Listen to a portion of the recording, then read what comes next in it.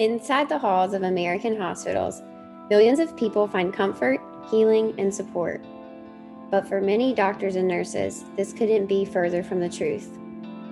This podcast will dive into the shadows of American healthcare to investigate and uncover the abuse, control, and political power plays that leave the very people responsible for our nation's health broken and battered. We're sharing stories of professionals in medicine that have experienced horrendous treatment at the hands of a broken system that does nothing to stop the trauma. As the Association of American Medical Colleges states, long before the Me Too movement, women in medicine have instinctively banded together to counter a culture that too often tolerated harassment. From systemic trauma to abuse of power to the unspoken rules of cover-ups and corruption, Mandy, Irby, and Phoebe will take you to the darkest corners of healthcare in America so you can have an inside look at bringing humanity back to medicine. Sensitive content warning. This podcast will share details of triggering subjects such as sexual assault and workplace violence. So if you aren't in a space to listen, respect your mental health and tune in again at another time. Hi, welcome back to the Pulse Check podcast. I'm Mandy. I'm Hee. And so this is something that I just dropped on Hillary, who is our guest, and we'll see how it goes. But we're going to dig into what I think secondary traumatic stress looks like in nursing. One case scenario. No pressure, but we'll see. A case study. We'll see where we get. Hi, Hillary, and welcome to the Pulse Check podcast. Hey, you guys. Look at us checking pulses. Look at us. Look at us. Hillary is Pulling Curls on the internet and also pregnancy nurse. You can find her very active and very popular blog called Pulling Curls on the internet. And then also social media more aligned or specifically aligned with our audience. She is a pregnancy nurse and has a bunch of information on there. Hillary and I, here's the backstory. Hillary and I were talking about nurses in healthcare today and what they need and our desire to support them where they're at. And Hillary has a couple times brought up these feelings. And so every time I hear that pattern, I'm like, oh, let's talk about this a little more. These feelings around hesitation and anxiety going into the workplace. And I'm not sure beyond that, being in the workplace or anticipation of going back. We've done a whole workshop on it. We talked to nurses about how to combat those feelings and how to get through them and that everyone else has them. And I want to go a little deeper because you're still talking about it, but you're not at the bedside. Nope. So Hillary, I want to clarify, we're talking about like basically the Sunday scaries, but every single shift. It's like anxiety about being around your coworkers, not getting your first job. You have a job and we're getting this anxiety every time we think about going into work. Is that right? This wasn't a first job. I had been a labor nurse for 20 years. Wow. Right. Which is why it's like, this keeps coming up for Hillary when we talk. This is a big deal. Am I putting words in your mouth? No. Okay. I definitely agree. And I would call it, well, I don't really get the Sunday scaries. I'm like, yes, let's jump into this week and just slaughter this week. Yeah. So I don't know what other people are feeling with Sunday scaries. I was unable to sleep the night before. I would start getting anxious around dinner time the night before, just thinking about going into work. You know, who would be on the shift? What kind of an assignment would I get? Would they float me? Would there be altercations with other nurses? Would there be, would we decide to change our computer system again? Right. What's the new thing I have to learn? They're always bringing in like try these new things, or what have we run out of? And you're going to have to deal with stuff that you don't always have, or what sort of pandemic is going to come along. Yeah. Or just like when they change the IV catheter. Yeah. Like put the needle. Yeah. Like that's such an annoying change. And I don't think anyone outside of nurses understands how you're just like, just swearing in your head as you're putting in the IV because you're just like, this doesn't work the way that I'm used. The last 10 years I've been doing it this way and now they've changed it. And my patient thinks I'm a complete idiot. It's a simple skill that I excel at until they change the brand. and you have to learn the whole skill over again. And it seems like it does put doubt in your mind, and everybody's mind is like, why can't I get this? There's no support around it. It's just, you're made to feel like it's no big deal. Right. But it is a big deal. Those little changes, and it sounds like they happen very frequently, or the potential for those are very real for you when you're thinking about the next shift. I think a lot of it for me is that the health of our moms. So I started in 2001. The health of moms between 2001 and 2020, when I left, was in like such a difference. Like, you know, we didn't code anybody my first 10 years. Right. And I worked at probably busier hospitals than I worked at later. Like it just didn't really happen. Why? Yeah. What's the difference? Wait, I need to know.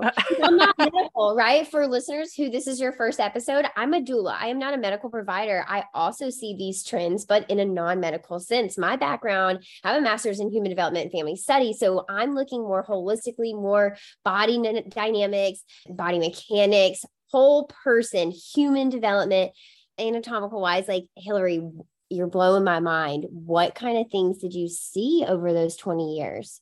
Well, I mean, just older, a lot more older. My first hospital, we had young, like I delivered a 12-year-old. So we had a lot of young teen moms. We still had older women, but you know, 45 was not a frequent occurrence in the beginning, 40 to 45, honestly. And it's changed. Like that is not unusual at all now. I was also much older by the end. Right. Right. I'm tired. We would have patients in the ICU regularly. We would be, you know, supporting their labor and on other units because they had so much going on. Yeah. I can hear that they're sicker and more problems arise / more problems are created. Like the less nurses you have on the unit, the less staff, the less support, the less supplies, we, by the way, induced way more back. And we induced more back then because I had doctors who tried to induce people at 35 weeks for absolutely no reason. Oh, yeah. So you're like the ones that have their own practice, want to be home by dinner. They're in the office all day and then they cut everyone at 4. No, I mean, she was just like, well, I don't want them to have their baby on the side of the road. And I was like, well, first off, how many of your patients have delivered a baby on the side of the road? She's like, well, I just don't want to see it. And I was like, we were in a very metro area. It's not like we were in the Bay Area of California. You had to drive hours to get into a place to have a where side an ambulance couldn't be to you. Right. You have a sidewalk, friend. Just get out, go on the sidewalk, have your baby. That's actually totally fine. So what you're saying about that doctor is exactly the transition that can take us right into trauma in the healthcare space of providers, because that provider, just that example provider out in the universe, that example provider was trying to control the situation because they didn't want anyone having a baby outside of their care. So they put the control over onto the patient. They tried to control the outcome by controlling all of the parameters around it because their discomfort overrode everyone else's. And the mentality of the culture around do as the doctor says, listen to the doctor, people leaving the hospital, like getting medication, they didn't know what it was. 1, providers didn't tell them. 2, they didn't ask. And it was just this understood thing that the doctor knows more than everybody, and you should just blindly follow and listen. And that's what we're told by our families and our communities. I will say she had very high-end patients, and many of them were very happy to be induced at 35 weeks. So there's that too. Sure, it does go both ways. And there's plenty of desire of control on both sides of the coin, I think, right? And kind of a misunderstanding that you can control the outcome in that way. Oh, I wish I could control so many things. Yeah. Birth is just not one of those things. Oh, what is something you can control? I've got a lot of books on. I'm learning. I don't know.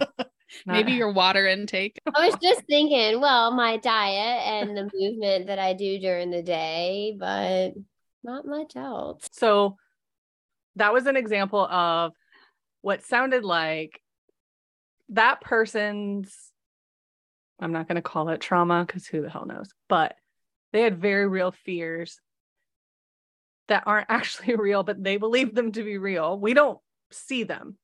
Right. Well, I mean, I think you would see this in providers who had a stillbirth.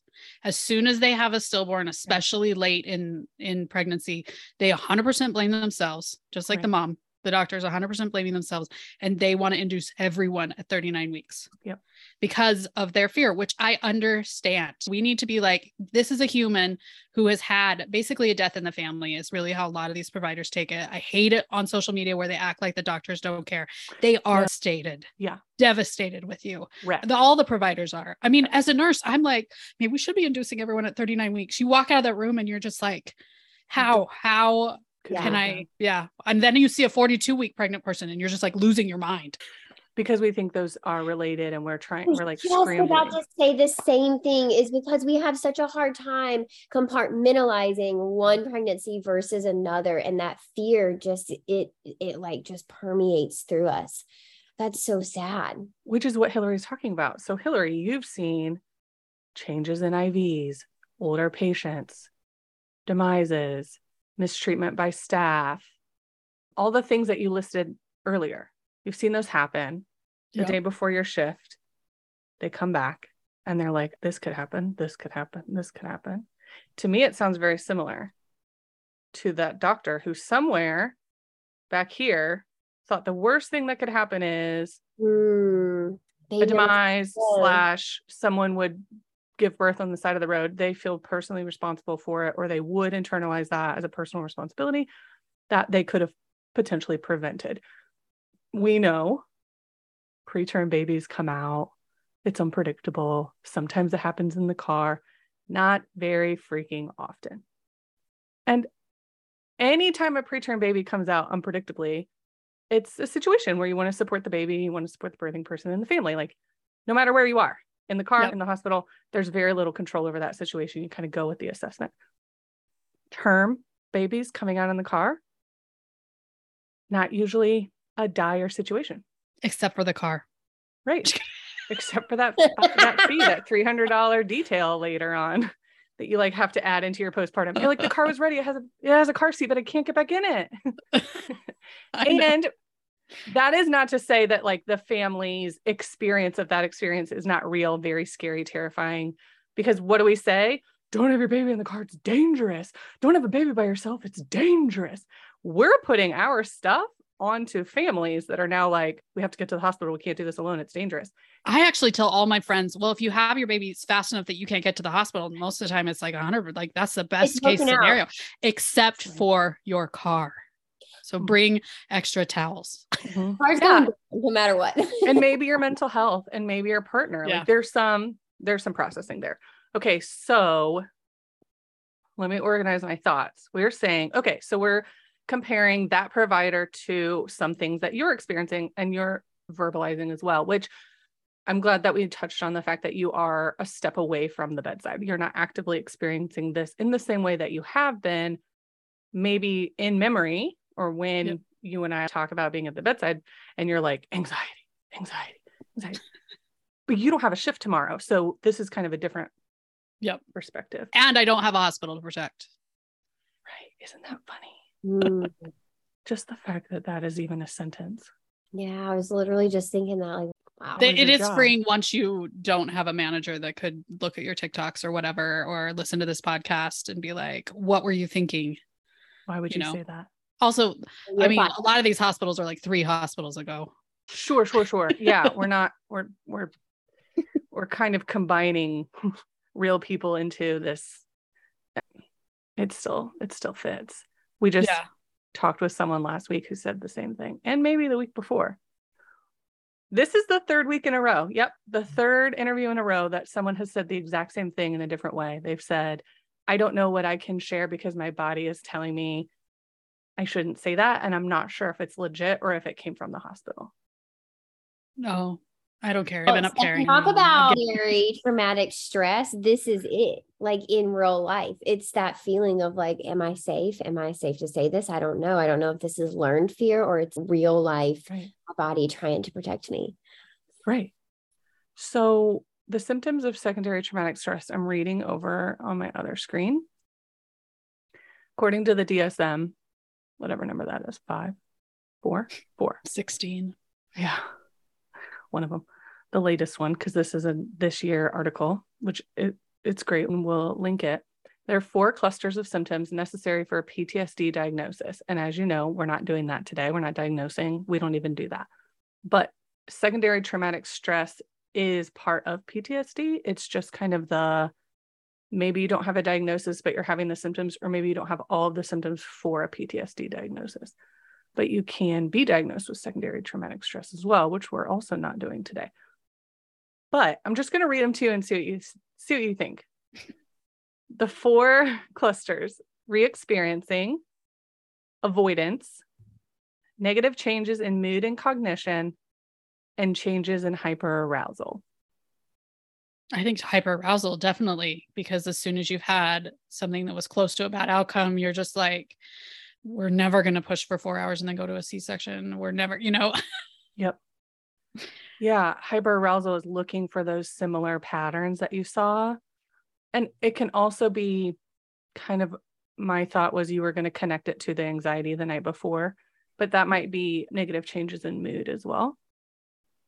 Hyperarousal symptoms include difficulty sleeping, anger and irritability, self-destructive behaviors, trouble concentrating. I will say the longer I've been a nurse, and we had a management change mid this hospital where we switched to a manager that didn't want to talk about feelings or anything, everything's fine. Mm-hmm. So I mean, just anger, we'd be in that, because we all like hung out in the break room until it was 7, and just like so many swear words hurled at each other. Wait, not like swearing at each other. Today's going to be a shift. Look at the staffing. Yes, can you believe is on? Right. And I'd always be like, ladies, it is not even 7. Can we just try and keep it positive for 5 minutes today? Right. Save this behavior for 5 p.m. Okay. Right. Yeah. There is so much, I think we hear on the internet, like the nurse memes, like there's so much callousness in that I think is part of this secondary traumatic stress, because outside of work, we a lot of times would like each other. These people, these nurses that we work with are family people. They can figure out life with children. They have a home that they like take care of. Like they're able to. Yeah. And they're involved in school. They have great kids. Involved. They That's have, right. Yeah. They're not these like monsters that they are when they all get together and they're in that report room and they're anticipating the shit show, or someone just like sets the tone and everyone's like, wah. Yeah. How much of a shit show is it, and like a mind fuck to have to be one person at work and protect yourself and to always be looking over your shoulder and to always be expecting the worst. And then outside of work, outside of the hospital, you're expected to be your normal self, because people who aren't in healthcare and they don't see what you work in every day, high likelihood they might not understand what you're going through and what that, it's almost like 2 different personalities you have to be. I would say not 2 different personalities. I consistently expected the worst every single place I went, in my business, in my kids, at PTO meetings, because I was PTO president at the same time. And I felt like I needed, because when I was trained, they were like, you have to anticipate the doctor's move like 3 moves in advance. And so I felt like I was that to everyone in my house all the time. Mm-hmm. Like even at PTO, I'd be like, oh, you might need this cover letter, so let me just provide it to you in advance. Or at home, I'd be, or I would anticipate what my husband would need, or, it was the same person everywhere, maybe just less swear words probably at home. How did that feel? Like really did it feel organized, or did it feel like, wow, this is a lot? I just felt like that's who I was. I mean, I started labor and delivery at 25. So really it just was who I was. I had a baby, started labor and delivery, and that's where I grew up, basically. Like, it's my normal. Mm-hmm. So much pressure that is very much tied to that culture, and the idea of being a nurse and how we're taught is to be multiple steps ahead and take the abuse. Well, sometimes I look at myself and I'm like, how on earth can I anticipate, a doctor's need 3 steps in advance, because, it's a choose your own adventure. I don't know what they're going to want to do. I don't know if the patient's going to bleed and they're going to want like those random OR meds, those ones you only mix up once a decade. Exactly. You can't anticipate that. it's not like they talk to you. It's not like you have a professional conversation of like, hey, what do you see? What are you thinking? And then you ask them, what do you see? They ask you, and you're kind of like, it is never like that. You're anticipating a rock, the next move of someone who doesn't communicate with you, only talks to you in front of the patient or over the patient. And often then I felt would blame me for things that I had zero control over that I didn't anticipate. Yeah. Like helping the patient turn and move into a safe position. But I wasn't, like, they can see that with their eyes, but then I got blamed for not tying their gown. And I'm like, or not tying it the right way. Their gloves changed because they had a weight loss and I hadn't been there in a couple of weeks. We hadn't worked together. And they're like, these are wrong. And I'm like, okay, well, can you see how I'm prioritizing my care for the patient and you're over here complaining? That's abuse. Instead of walking in before you scrub up and being like, hey, did you remember I'm a size 6 now? How about go to the cabinet? Like, we don't have a tech in the room. It's just me. You can see I'm always working with the patient. But it would be like this personal offense that I didn't like greet them when they came in. That's abusive behavior. It's abusive behavior. And we're just supposed to continue to anticipate that. And I think you're right. That's like a lot to take in when you say you were like that everywhere. I honestly don't think that the doctors blamed me a lot of the time, but I would blame myself. I left and then had panic attacks that I had done something wrong. I can hear that. And did you learn to blame yourself? Was that learned throughout somewhere, either your childhood or nursing school or the places that you worked? Is that something you took on yourself, or are you like, I have no idea, but it was what happened? I don't know. Probably a blamer. I think nursing school, they pound into you that it's all on you, basically. Like that doctor is just there to give you an order and it's your job. Hillary, I don't know if I know the difference between me blaming myself and the doctor blaming me yet at this point. Well, I've never had a doctor, like something that really should have been their job, come back. Okay. Yeah, I have. Never mind. Totally have. JK, little jokesy joke. JK. We just put that in the back depths. We put that in the back shelf and whoop, here it comes. Yep. Ding, ding. I did have that reality and I put it on every other reality. And also little things happened. And again, this is like abusive relationships upon abusive relationships. This is it. One eye roll and I was done. One eye roll that I had the wrong gloves. And I was like, yeah, they actually thought that I should have known that they lost 30 pounds. We haven't worked together in 2 months. Like all of these things, that seems silly for someone to anticipate. Like I should know that from never being told that. But that eye roll of like, oh, I'll just have to get my own gloves. It's kind of like, are we in crazy town? Get your own gloves every time. I would internalize that as like real, but it shouldn't be, but I would do that. Okay. So what about re-experiencing? Re-experiencing maybe like a flashback, feeling activated by any of the 5 senses. You might go back to when you've seen that before in an unsafe situation. I mean, every time the patient that comes in that says they aren't feeling their baby move and you're trying to get the baby on the monitor and you can't get it. I mean, thank goodness for the times that you put it on and it's just like right there and you're like, okay, yeah, everything's fine. But then you can't find it and you can't find it and you're going all over the place and you're calling other nurses and you're like, hey, and then you're trying to act like everything's completely normal. Why? Well, because I don't want to worry the patient if I'm just crappy at finding the fetal heart rate 20 years into my job. Mm-hmm. Mm-hmm. How did you feel? How did your body feel when you think about it now? How were you feeling? I mean, just hearing this. So you could cry. I just feel like crying. Just okay. Like I can just feel how stressed that is, that you have someone that you don't want to let on that something might be wrong. It also could totally be me. I'm granted, I've been a nurse for 20 years, probably not me. I'll go ahead and blame myself. Let me go grab somebody else. I'm trying to stay chipper. Like, yeah, I could cry right now. I feel that. Like I can feel that. Yeah. I mean, just every muscle in your body tenses up. You're like flipping them. And then all of a sudden you'll find it and you're like, okay, yeah, everything's fine. And then what happens? We all breathe a sigh of relief. And I will stay, I think it helps when you stay in the patient's room. I'm sure everyone in this room was super nervous. I was nervous. You all were nervous. I'm so sorry. I didn't find it right away. Your baby is great at hide and seek. No wonder you didn't feel it. I couldn't, that's totally legit. I couldn't find it. We're going to want to watch it for a little bit and see if it's why that is. I'm going to go get a vodka. Thank you. Okay. So then you felt you still wanted to feel better. You still felt bad. No, because usually once you get the heart rate on, then you had all these other things to do. I don't know that I really felt that bad at that point. I was just so grateful that there was a heart rate. They were grateful. We were all grateful. But immediately your mind goes back to that time you didn't find the heart rate. Yeah. Are you back in that room? Right. Mm-hmm. The patient's hair color, what room you're in, whether they had the blankets on, whether they had their own clothes on. You see it. Yeah. If the doctor could come, will the doctor be able to come tell her?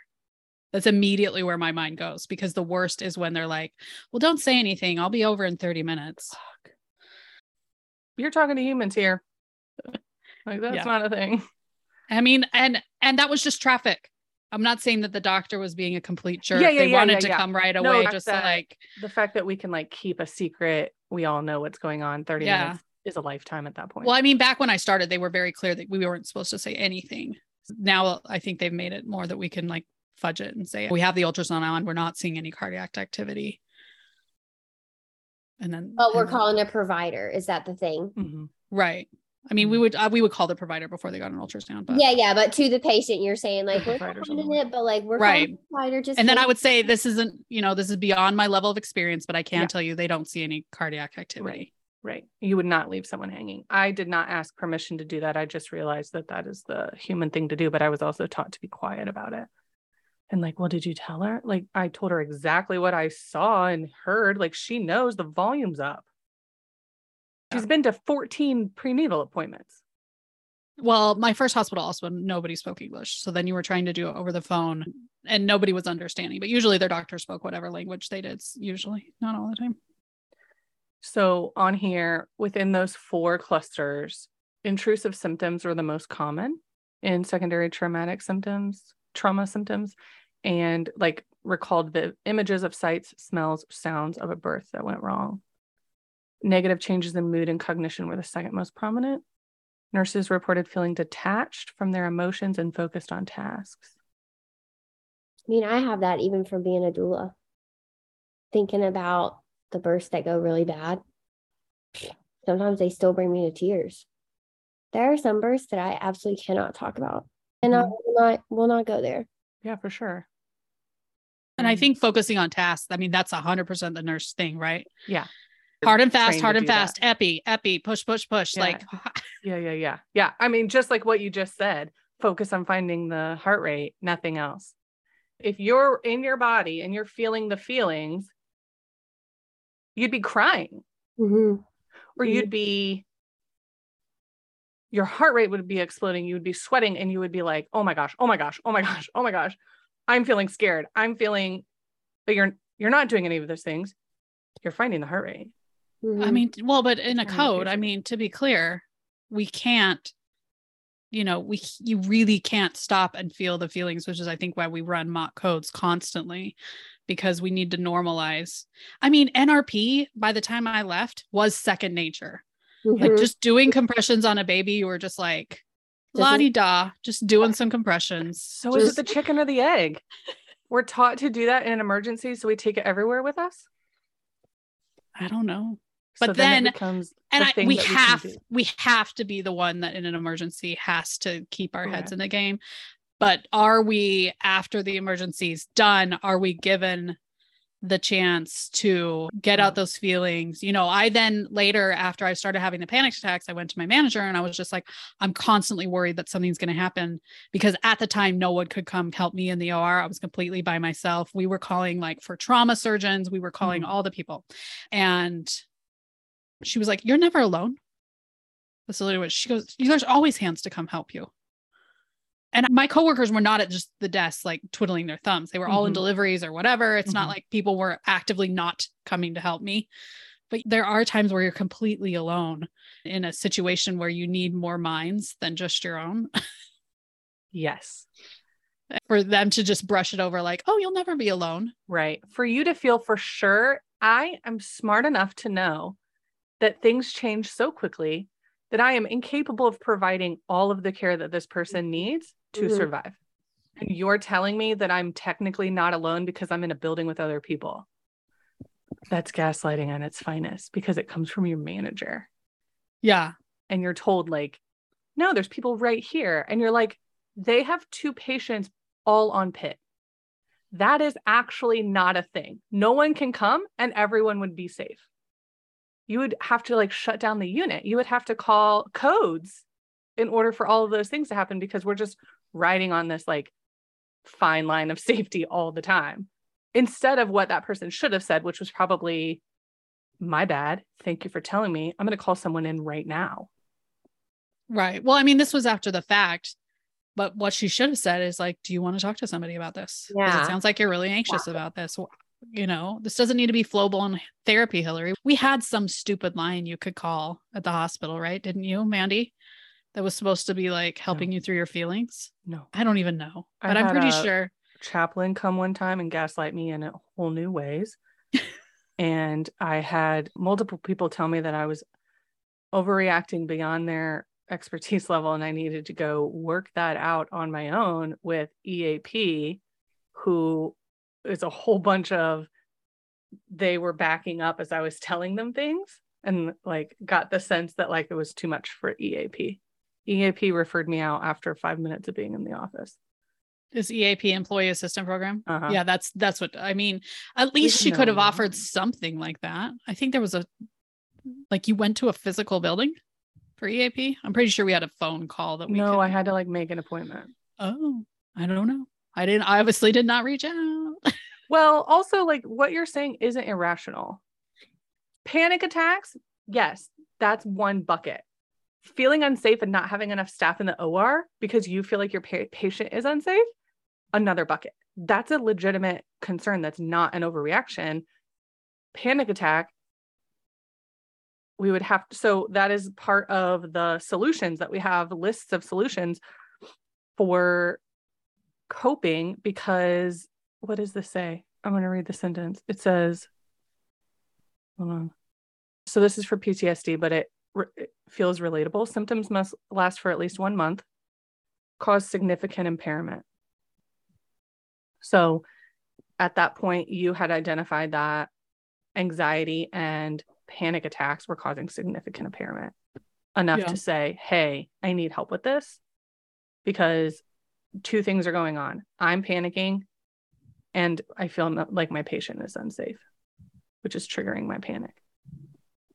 And then your therapist would be like, is this irrational? Tell me the clues as to, what led to this and why are you feeling like this? And they would help you reframe your responsibility in it to tell because your brain is telling you a story around what you think is going on. And a lot of times it sounds like what you say your story is it's your fault.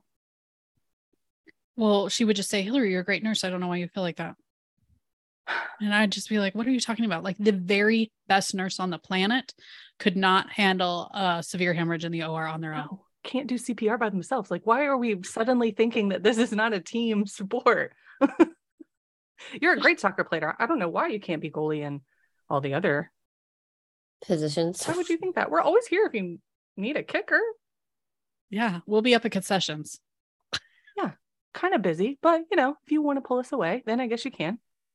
It's really how it feels. It's really how it feels. So I just want to like legitimize your feelings, and there are names for this, and this is real, and this is like shared experiences among so many nurses that you've told me that the response of nurses was to give you shit for how you were feeling. Yeah, I'd be like, do you guys ever feel anxious before report? Same nurses who had just shouted a slur of expletives about how bad the day was going to be. And they're like, hell no, Hillary. Sorry, I'm not a swearer in my pregnancy nurse life. But and I'd be like, okay. And I don't think I even noticed that them saying every time the shift's going to be complete crap was them feeling anxious, but they didn't use that words. Instead, they just shoved all their anxiety on the rest of us, probably. They got mad. They did the other culturally appropriate way of mishandling right feelings or like symptoms, which is to yell, right, or just get complain, angry, get mad. Right. Well, and I even felt like, so soon after I started having my panic attack about my thing, we had a patient code and they delivered the baby in the room. It was right before shift change. So 2 shifts pretty much got the brunt of it. And just like, as a nurse, you feel like you can't even talk about it because you can't tell your husband about it. You know, especially you can say something really crappy happened today. You could probably even say we had to code a patient, but then it has to kind of end because you're always so worried that the lawyers are going to call your husband in because you told him that you wanted to pee your pants. You were so nervous and this seems so normal. And then she just had a PE and died, you know, even though we got her back. But, you know, and a lot of times they'll be like, well, but we got her back. We did such a great job. And you just be like, it doesn't feel like a great job when they're dead. Right. Right. Oh. It's very lonely sounding, very isolating. I think they need to be more clear about who we can, because they're always constantly like, we can only have a protected conference with the lawyer in the room, right? No. What? They were very clear that after the code happened, we were only to talk about it in a thing where risk management was in the room. That feels abusive. It feels very terrible. So I wonder if other units do that. Yes, other units do it, not every unit. And so I think every time you share like a really scary experience, you're constantly like, well, because that baby can sue me till that baby is 21. You know, it's not like I only have 5 years for this baby to sue me. They can sue me forever, basically, which by the I'll probably be dead at 21 the way I'm going. But 21 years. These panic attacks kill people. I'm out. But because that baby can sue you for so long, you're just like, well, I can't talk about this to anyone ever again. This has to hide deep in my soul because I can't bring up. I mean, I guess you could talk to a therapist and just say it just made me super anxious. Dude, that is the perfect power play by hospitals to protect themselves. I just don't, it'd be interesting if you guys had a lawyer on to talk about what our legalities really would be. We will. She's coming. Type of situation. And we'll add that to the list of questions. Because like we said earlier, it's very difficult to tell what is real, what is made up, what is told to us so many times in so many ways that makes it so scary that keeps us quiet or keeps us doing the thing or keeps it normal. Because you're not going to go on the internet and be like, this is just what happened. What do your hospitals say about talking about this? Like, you are so scared. HIPAA is real. I've seen people fired nearly on the spot. You know, it takes so long for someone to get back to me when I say a provider physically harmed someone, a provider grabbed my body, a nurse like reamed me in the parking lot, made me feel so unsafe I can't walk to my car. All these things. No one gets back to you. No one gets back to you. No one gets back to you. Someone has a HIPAA complaint. In 3 days, they're fired. Yeah. It's obvious what their priorities are. And it's very clear. They like make a very clear example of them. And they're like, when other people are fired, it is so hard for me to find out why. We're all trying to get the tea. We're like, what happened? Were they really sleeping with that person that we really thought they were so like, I need to know what is going on. Did they fail? No one will tell you. You have to go find that person working at their new job and ask them the tea or know their significant other and get the tea under the table. But when someone's fired for HIPAA, they almost knows. Like write an email. Patient identification information was given out. Yep. Mm-hmm. No question. Like no smoke and mirrors. It is like, they got fired because of this, da, da, da, da, da. And yeah, it's very clear. So they keep you very quiet, but they also prevent you from debriefing. Truly, they prevent you from processing, debriefing, sharing. Yeah. So we had nurses from night shift where it happened who had to stick around for like 2 hours, which obviously a lot of night shift nurses can't do because husband has to go to work. They have to take care of kids. So a lot of them didn't even make it to the debrief, but they were just like, don't really talk about it till they get here. Because risk management's on their way, you know? Risk management and legal. And who is that protecting? I mean, I doubt it's protecting us because unlikely the nurse actually is going to get sued. Exactly. Or if they do, the hospital will. Although, I don't know. In your mind, you're like, will the hospital cover me if I talk to my friend? If I start to cry at the nurse's station about what I just saw, you know, which was no. We do not talk about this at the nurse's station at all because we definitely don't want any other patient thinking they could just die at any minute. Right. Right. Right. Facts. Y'all can. It's happening. It's but happening. you could die on your way to the hospital. I mean, right. It's like you're hiding what everyone knows is going on. It seems so bizarre. So the hush hush also adds to the fear of it. If no one's ever talking about it, we're not coping and we're not actually processing what happened and what we could have done better. And maybe there was nothing. And maybe that's the conversation we need to have. We did literally everything we could have done. Nobody could have done anything better. Sometimes these things happen. If you're never allowed to talk about them, it increases the fear in everybody. They do that M&M. And this did have an M&M case go where doctors and nurses and techs and whoever was involved goes and they talk about it with protected legal counsels. The M&M is a protected area, but it's like 2 months later after they've all reviewed the medical records. Yeah. It's definitely not like right away. And it's not about your feelings. It's definitely about facts and how we could prevent this. But when it's whose fault is it? An amniotic fluid embolism then ultimately you leave thinking every single patient could do this on me. There's literally nothing we can do. We can have some skills, like what did they give her? Benadryl. And they thought that was like amazing. I was like, well, Benadryl will save us. It's fine. So Hillary, just the way that you stated that, I just want to highlight any patient could do this to me comes deep from the core of working in modern medicine, deep from the core of that. Like, you have experienced so much harm that was, I could say I don't mean to put this all on you. We've experienced as nurses so much harm from these practices, which you've explained multiple incidences where you didn't feel supported, you didn't feel safe, you brought it up, you were ignored, you were dismissed, you were gaslit. Even as a team, you were told, like, we don't have anxiety, we just drink a lot, or you're not allowed to debrief here. This is unsafe. We're never going to talk about feelings, even though we know this was traumatic for everyone. We're going to ignore it and make it feel like a you problem. So many hurts come from being this care provider, that you're trying to do your best. You're very skilled at it. You've been doing it for a long time and you've continued to learn the whole time. I know this about you. Same, like we would get the articles, we'd go to the conferences, keep trying to be better.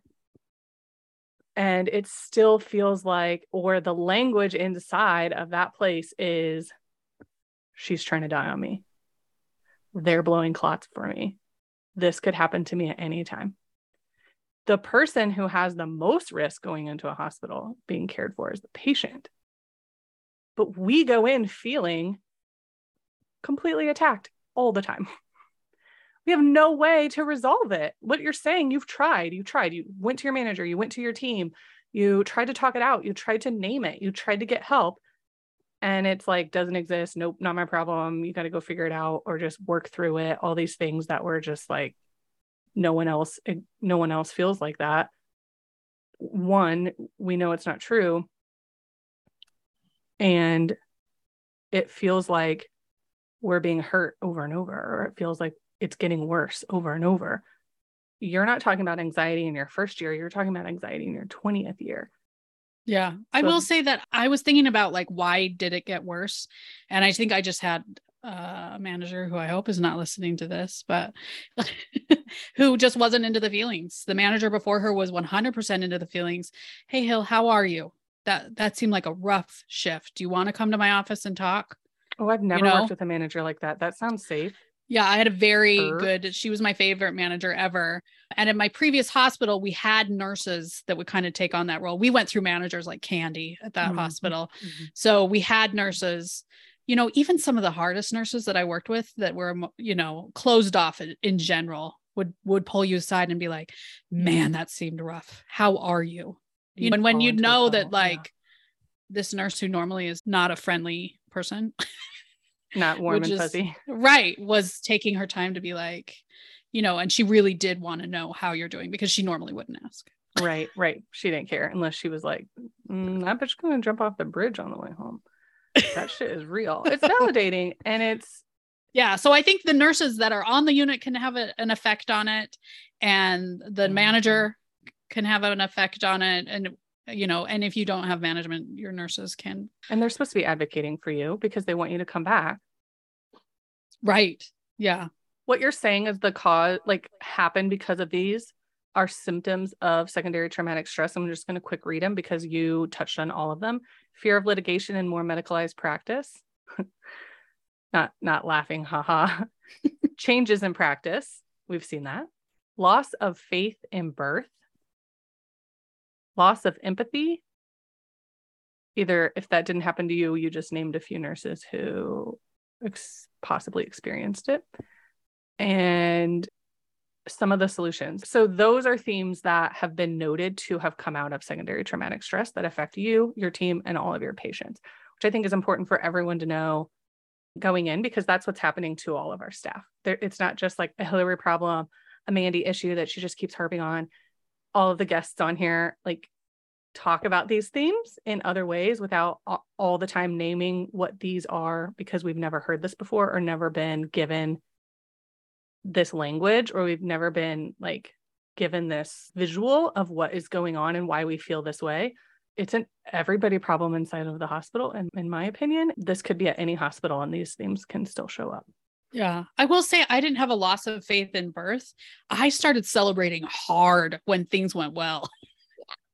Like, yeah. I'd be like, this was amazing. Best birth ever. We'd high five. Like, everyone would be like, birth can be amazing. So we really tried to focus on the fact that most births, thank goodness, turn out a-okay. And that just, you know, when you have like this beautiful family with a beautiful baby, there really is no better high. I missed that part. Yeah.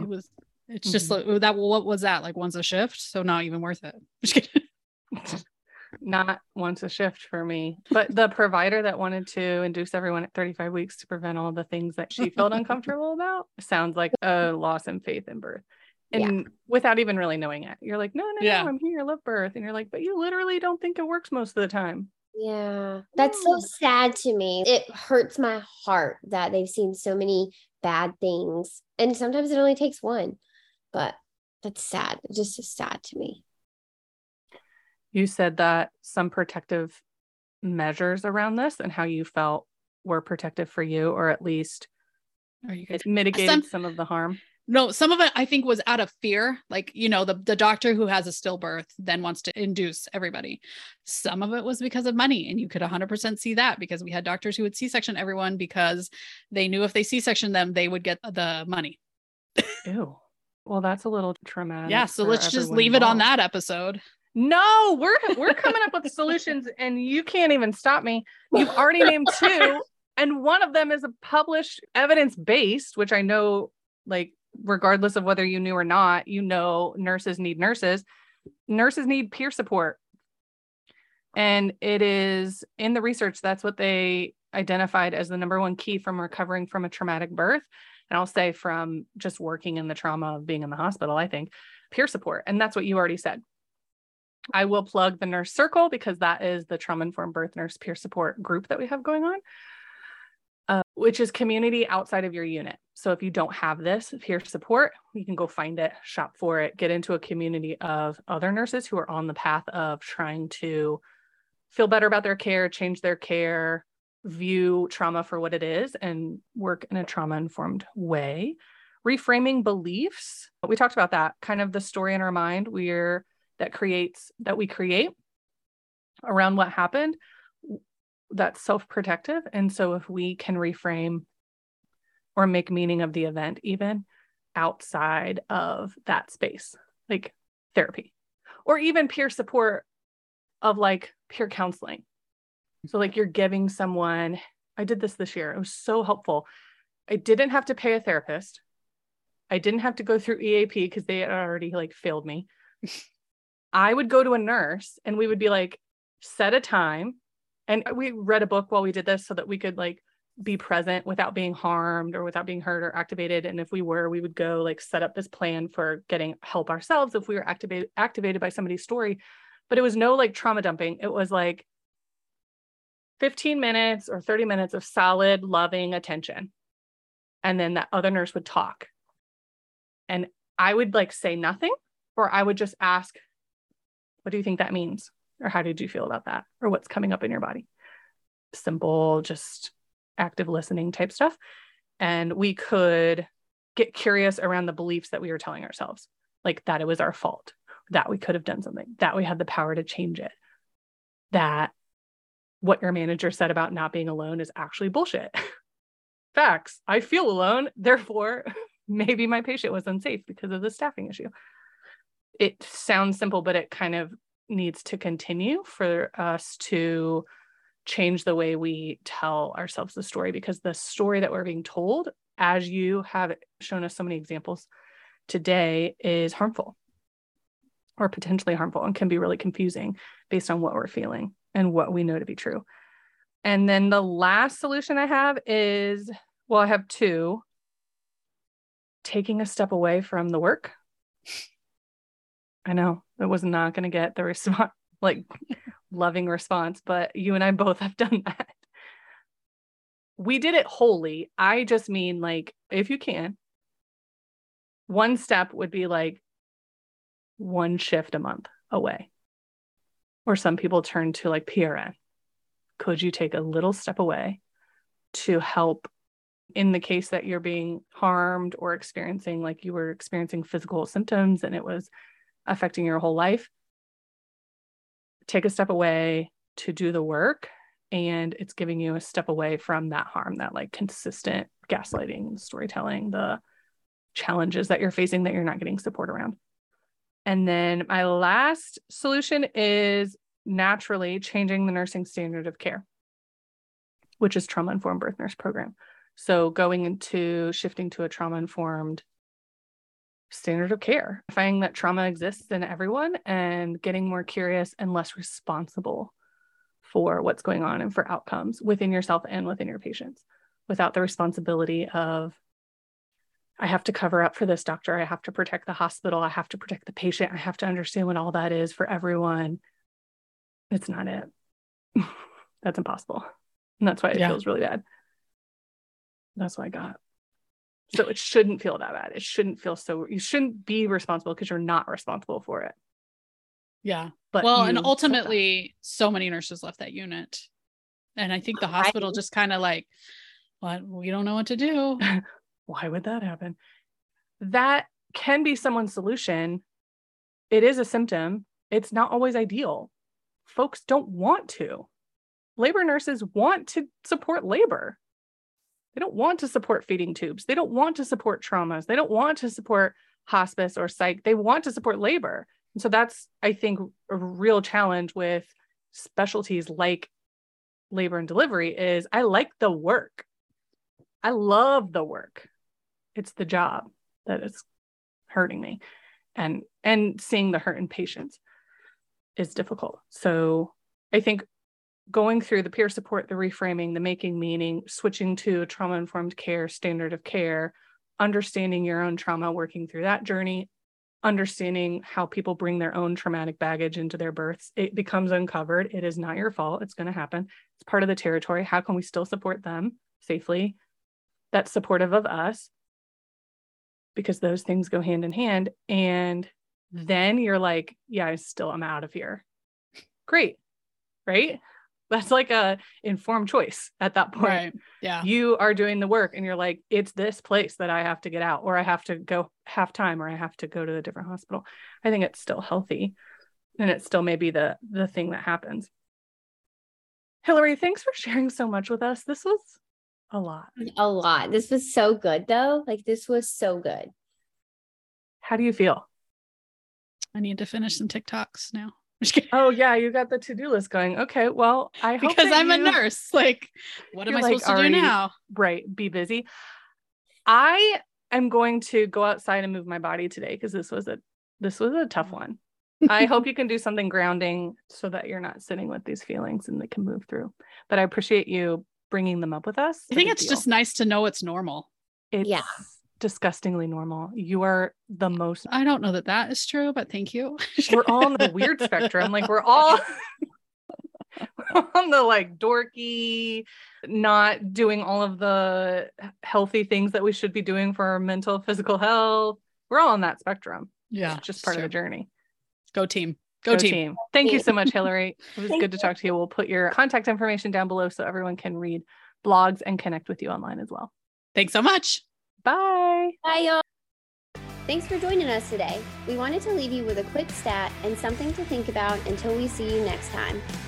According to a 2018 report from the National Academies of Sciences, Engineering, and Medicine, the prevalence of sexual harassment in academic medicine is almost double that of other science and engineering specialties. This presents a serious danger that ripples into patient safety, clinical outcomes, and burnout, which leads to costly loss of talent. How much safer could medicine be if nurses and physicians weren't also battling sexual harassment day in and day out?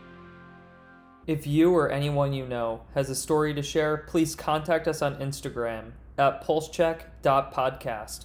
We'd love to share your story.